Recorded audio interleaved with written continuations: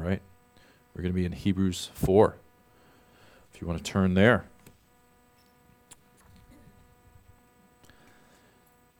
You may have heard the saying, God's people in God's place under God's rule.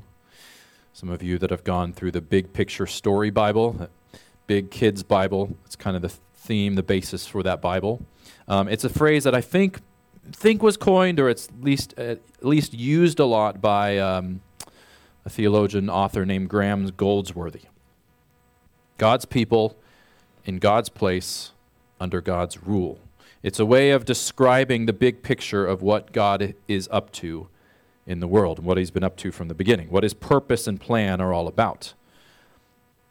God is about gathering a people for himself to live in the place that he created for them under his good and loving rule. The Bible also calls this the kingdom of God. And you see this theme run throughout the Bible. So just real quick, this is what you had in the garden before the fall. Adam and Eve lived perfectly and contentedly as God's people in his place under his rule. And all was good. This is what was disrupted in tragic ways when mankind rebelled against God in sin. God's people rejected God's rule, thought they knew better, and were then banished from God's place that was the garden. This is what was then restored, or began to be restored, and there was hope of restoration as God chose Israel to be his people and witnesses, gave them his laws and commands so that they could live under his rule, and then brought them into the promised land, God's place. But it was never fully restored. It never came to full fruition because of their sin and idolatry. Then, through the life, death, and resurrection of Jesus, God opens up a way for this hope, God's people in God's place under God's rule, to come about in a new and better and fuller and eternal way.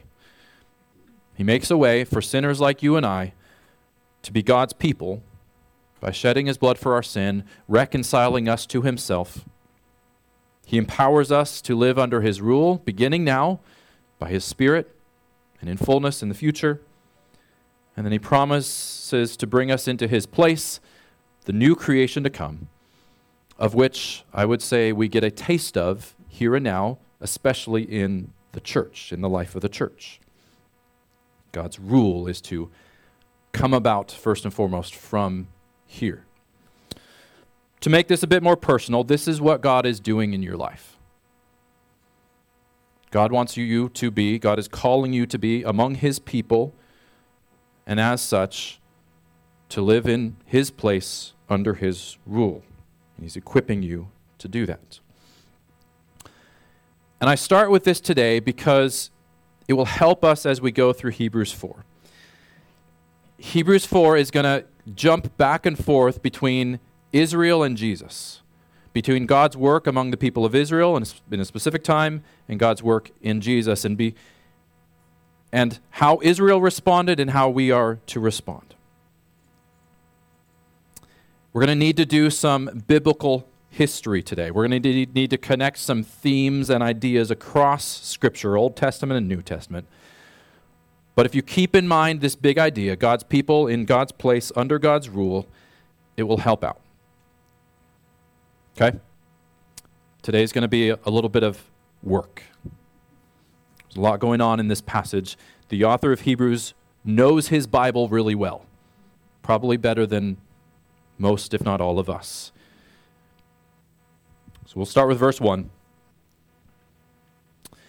Therefore, while the promise of entering his rest still stands, let us fear lest any of you should seem to have failed to reach it. So the word you want to hone in on here is the word rest. This whole passage we're going to be in today, up to verse 13, centers around this theme of rest. It's like the author did a Google search for rest in his Bible, which was the Old Testament at that time for him, for the author, for every reference to rest, and then connected them all together. And we'll unpack what he means by rest as we go through this. But first, the reason he's talking about rest is because of something we saw in the last chapter. The reason he's using this word in the first place we find in chapter 3. In chapter 3, which we covered last week, the author quoted from Psalm 95. And it'll be helpful for us to set the context for where we're going today, to read that quote. So if you go back to chapter 3, Hebrews 3, verses 7 through 11, you see this quote from Psalm 95. Here's what it says. Therefore, as the Holy Spirit says, today if you hear his voice, do not harden your hearts as in the rebellion. On the day of testing in the wilderness, where your fathers put me to the test and saw my works for 40 years. Therefore I was provoked with that generation and said, they always go astray. In their heart they have not known my ways. As I swore in my wrath, they shall not enter my rest. So there's the word rest. He's going to repeat that last phrase a few times as we go through this. So we talked about last week that this psalm is referring to the first generation of Israelites that God rescued out of Egypt. You know the 10 plagues, Moses, Pharaoh, that whole story. This Exodus, as it's called, and we have a book in the Bible, right, called Exodus, is probably the most significant event in the Old Testament after creation. This is the most significant, filled with meaning event between creation and Jesus. God sets his love on and rescues this people from their hundreds of years of slavery in Egypt, and he does so in a way that clearly shows his power and presence. He is showing them through this, and he's showing all of the world that he is their God, and they are to be his people, his witnesses. He brings them out of that place. He promises to bring them to his place, this promised land, where they will have good food, they will have protection and safety from their enemies. As they journey out of Egypt, God once again rescues them miraculously from the Egyptian army pursuing them as they cross the Red Sea, and God parts it and then brings it back down on the army. God then meets with them at Mount Sinai, where he gives them the 10 Commandments, where he gives them his laws and commands to show them who he is and how they can live as his people under his rule. God is beginning to establish his people who will live in his place under his rule. And yet, what Psalm 95 is getting at is that things do not go well. The people grumble and complain. They put God to the test. After all that he had done for them, they don't trust him. As soon as things get hard, they give up on God, and they trust themselves. Finally, they get near to where they're about to enter into the promised land, and God, they send some men out to spy out the land and to see what's in it. And they go out and they come back and they give a report. But rather than trusting in God, that God is going to do what he said and bring them into this land and be with them, the people grumble and complain that it would be better if they were back in Egypt as slaves. It would be better perhaps if they had just died in the wilderness. In response to this, God says in Numbers 14, none of the men who have seen my glory and my signs that I did in Egypt and in the wilderness, and yet have put me to the test these 10 times, so just a repeated failure to trust God and put God to the test, and have not obeyed my voice, shall see the land that I swore to give to their fathers. None of those who despised me shall see it. And so this generation does not enter God's rest, which for them, God's rest means the promised land, and all of the rest that involves, rest from wandering, from not having a home, from the dangers of their enemies, rest of having God be their God and their safety and their shield and their provider. All right, so with that background, let's step back and consider what this means in Hebrews. Chapter 3, which we covered last week, was essentially saying, don't be like them.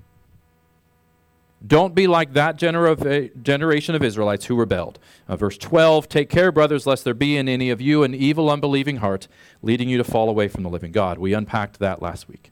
So there's a negative warning in chapter 3. Don't be like them. Don't follow that example. Chapter 4, the passage before us today, puts it a bit more positively. Chapter 4 says, this hope, this message, this promise of entering God's rest still stands So be sure to obtain it. Now, what does this mean? Surely we're not talking about a geographical land that we're supposed to travel to and enter in like the Israelites did. And this is why I began with that saying. Ultimately, what we're talking about is God's people living in God's place under God's rule. That, I propose, gets at the meaning of rest. We'll unpack that more as we go. So in light of all that, hear verse 1 again, and then we'll move on. Therefore, while the promise of entering his rest still stands, let us fear lest any of you should seem to have failed to reach it. In other words, there is a promise still in act today, still in place this very day, of the availability of the opportunity of becoming God's people in his place under his rule. That opportunity still stands before us even now, today. Therefore, let us fear lest any of you should seem to have failed to reach it. Now, I like how one commentator described this fear. He described it as the fear of a mountain climber who, knowing full well the dangers of climbing a mountain, double and triple checks all of his gear. He's very diligent and focused and careful and concerned to make sure that he is ready, that his journey will be safe. It's not a debilitating kind of fear, it's a motivating kind of fear.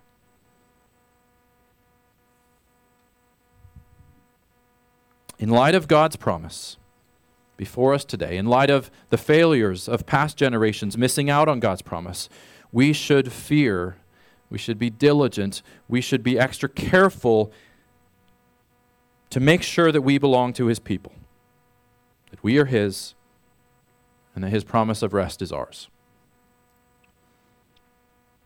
Next couple verses unpack this a bit more. Verse 2, for good news came to them, or came to us just as to them, but the message they heard did not benefit them because they were not united by faith with those who listened.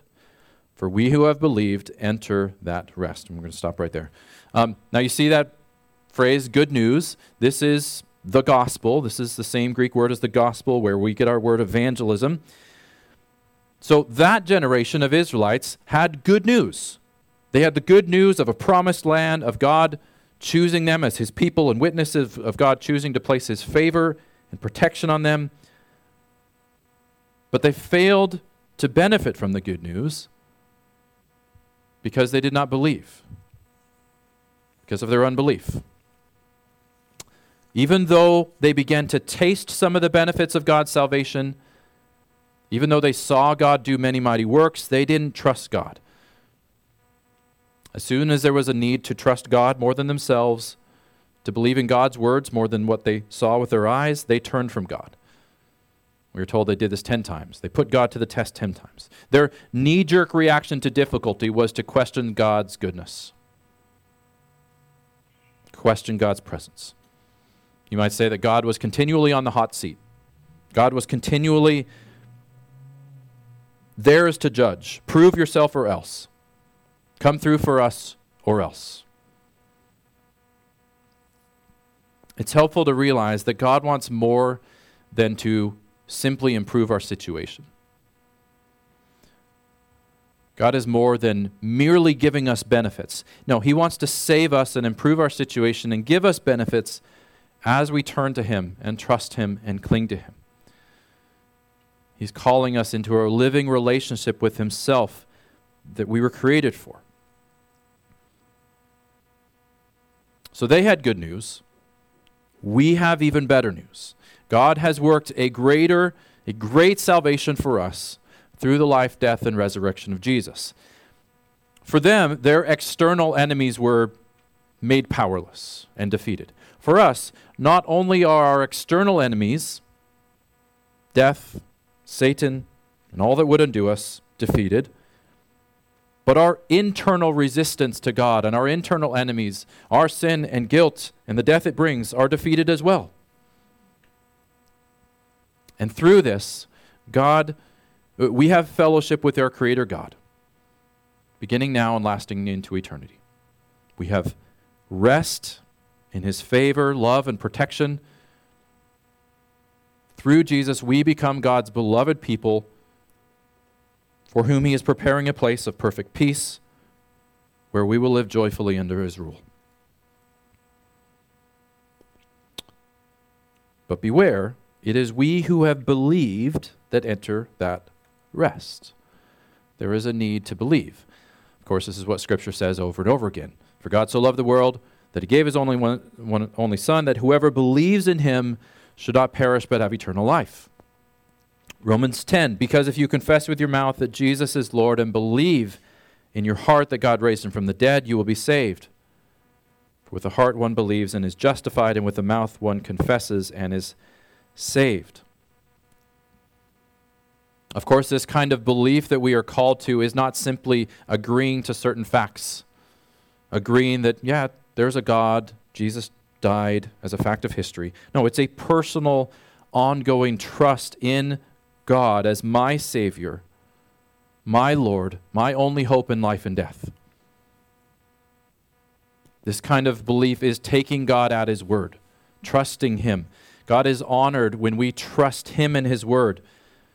And he's dishonored when instead we trust ourselves and take the care of our own lives into our own hands.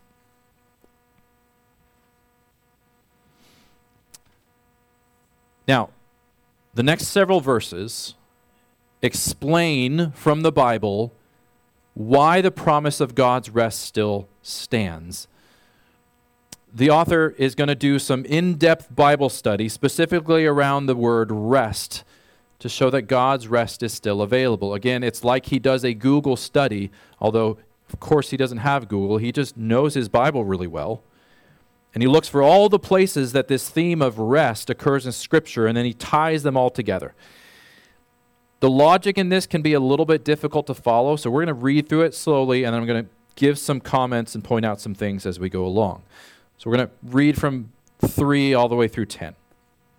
So if you have your Bibles open, follow along as we go. So verse 3, again, we read the first part of it. For we who have believed enter that rest, as he said, as I swore in my wrath, they shall not enter my rest. Now, the author is going to turn at this point to consider, he's going to go all the way back to the beginning of the Bible, to Genesis 2, the first time you find rest in Scripture, on the seventh day when God rested. Although that's God's, although his works were finished from the foundation of the world, for he has somewhere spoken of the seventh day in this way, and he quotes Genesis 2:2, and God rested on the seventh day from all his works. And again in the passage he said, they shall not enter my rest. Now, what the author is saying here is that God's rest began back at creation. And in a sense, God's rest has been available. God has been calling people into his rest or calling people into fellowship with him from that moment. However, that first generation of Israelites out of Egypt missed out on it because of unbelief. Even though God's rest was available to them, they missed out on it. Hence, verse 6. Since, therefore, it remains for some to enter it, God's rest, and those who formerly received the good news failed to enter because of disobedience, again he appoints a certain day, today. And he's quoting from Psalm 95 there.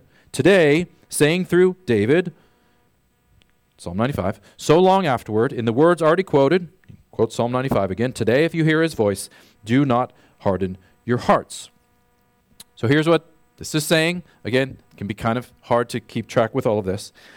If David, in Psalm 95, is calling his generation to hear God's voice and not harden their hearts, and he is doing this so long after, and he is doing this so long after, David was so long after that generation that missed out on the promised land, then it follows that entering God's rest is still available. God's promise, God's invitation, God's offer are open and available today. God has not given up on his plans.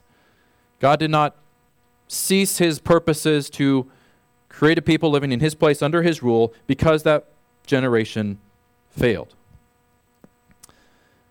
Now, if you know your biblical history, you might be wondering at this point, well, yes, that first generation failed, but the next generation was brought into the promised land. So maybe that's the end.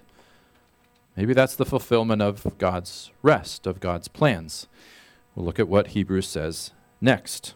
Verse 8.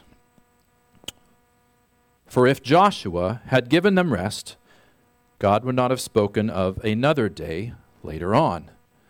Now, who was Joshua? Well, Joshua was Moses' successor who did lead the people into the promised land, that next generation. But apparently, that didn't finish it. Apparently, the rest that they experienced as they entered the promised land was not sufficient, was not the fullness of rest that God had in plan for his people. We might say that it was merely a shadow, a foretelling, a taste, a picture of God's ultimate plan for rest, of God's ultimate plan to bring a people, create a people for himself, bring them into his place under his rule. I hope you have that phrase memorized by the end of this. I've said it a few times. And so the conclusion is again stated in verse 9. So then, there remains a Sabbath rest for the people of God. For whoever has entered God's rest has also rested from his works, as God did from his. So again, today there is still a chance to become God's people in God's place under God's rule. The door to fellowship with God is open. Today, if you hear his voice, like right now, when you hear God's word, when you open God's word, when you come to church, if you hear his voice, do not harden your hearts. Do not change the subject. Do not turn away. Do not ignore it. Do not miss out on the rest and fellowship with God because of unbelief. Now, before we press this home a bit more with the last few verses, I want to unpack what rest means here for us a bit more. Because it can be, even in this passage, rest seems to mean various things, right? There's various levels.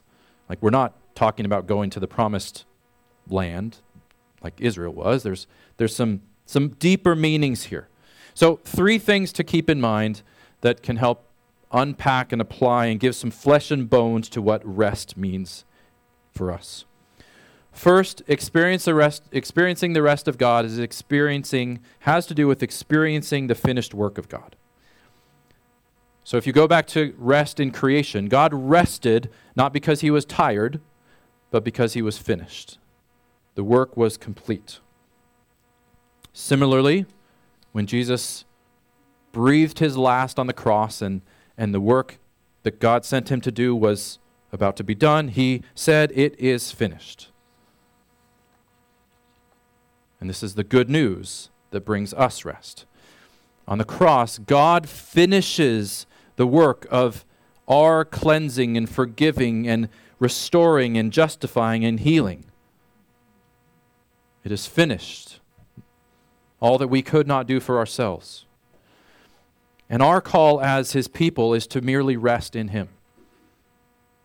Is to rest in his finished work for us.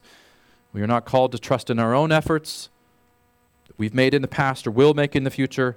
We are not called to trust in our good resolve and willpower to live a different life. No, we are trusting in what has been completed, finished by God in Christ for us. Secondly, experiencing the rest of God is about experiencing the goodness of God all around us. It is about experiencing the goodness of God all around us. So you can think about this from the Israelites' perspective. They were to come into this good land flowing with milk and honey. I don't know if that's what you think about when you think about a good land, but a good land flowing with milk and honey, a place that they would be their own, they would be protected, they would have God dwelling among them, ruling over them. God's goodness in very tangible ways would be all around them. There would be daily reminders that God was theirs, was with them, and was good. Similarly, for us, entering God's rest is about experiencing God's goodness in very tangible ways all around us. His security, his provision, His comfort, His hope, His promises, all of His good gifts. First things that comes to my mind is Psalm 23. Right? The Lord is my shepherd, I shall not want. He makes me lie down in green pastures. He leads me beside still waters. He restores my soul. He leads me in paths of righteousness for His name's sake. Even though I walk through the valley of the shadow of death, I will fear no evil, for you are with me. Your rod and your staff, they comfort me. Just a picture of God as a shepherd, leading us, caring for us, providing for us, comforting us, feeding us. All just magnifies and speaks about God's goodness. And then this leads to a third and final aspect of God's rest, or at least a final one we'll consider today. While we taste it now, while it is already ours now if we are in Christ, the full experience of His rest lies in the future. This is the already not yet aspect to Christianity. God is bringing His people into His place to live under His rule in a full and perfect and complete way. And the Bible describes it like this: He will wipe away every tear from their eyes. Death shall be no more.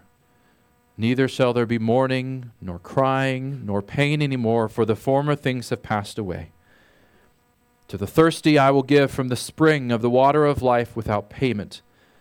The one who conquers will have this heritage, and I will be his God, and he will be my son.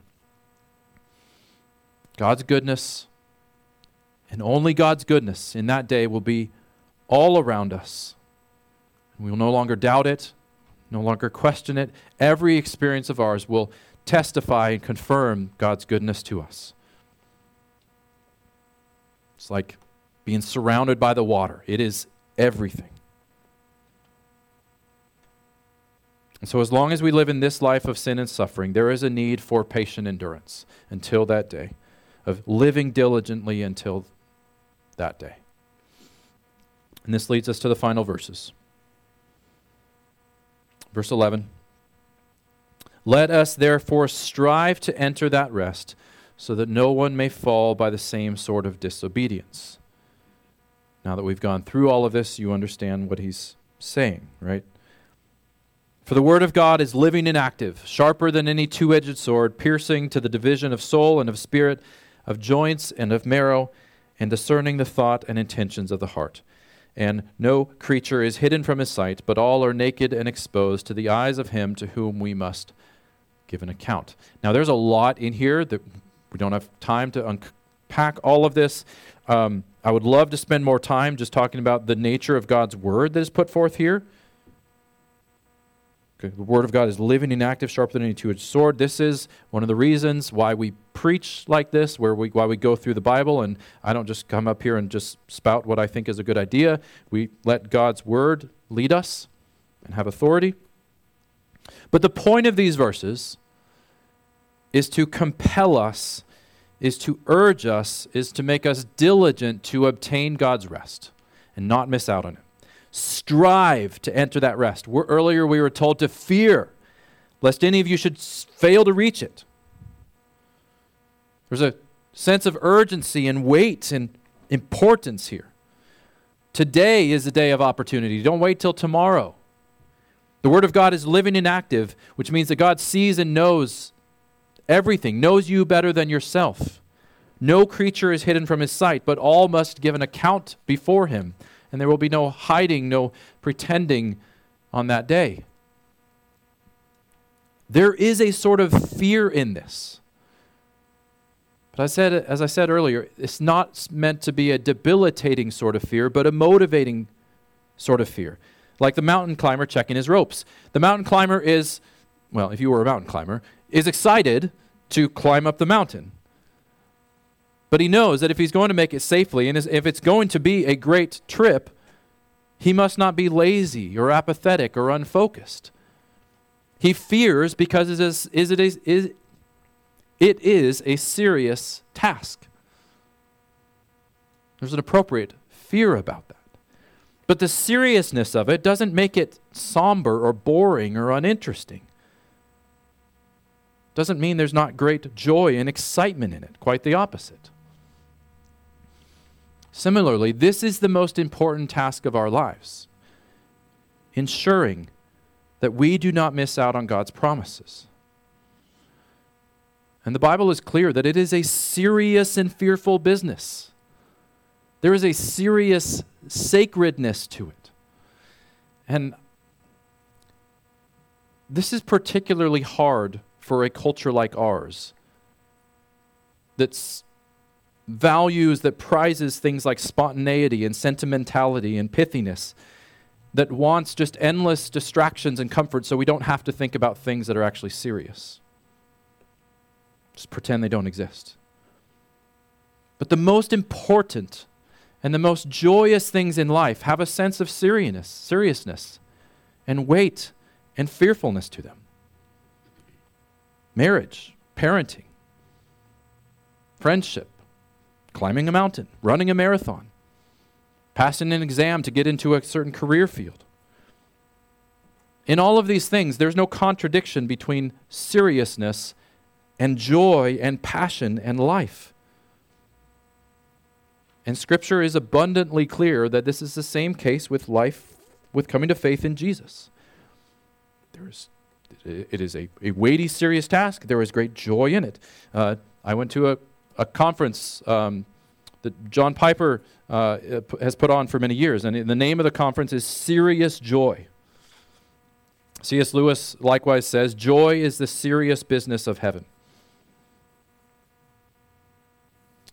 So don't be put off by the seriousness of these warnings and these admonitions. Be careful of diminishing their intensity. The seriousness is meant to awaken us to the significance, to the magnitude, to the awesomeness, to the depths and abundance of joy and life before us, if we would only come to Jesus by faith and cling to Him to the end, and trust that He is, in fact, clinging to us. Let's pray.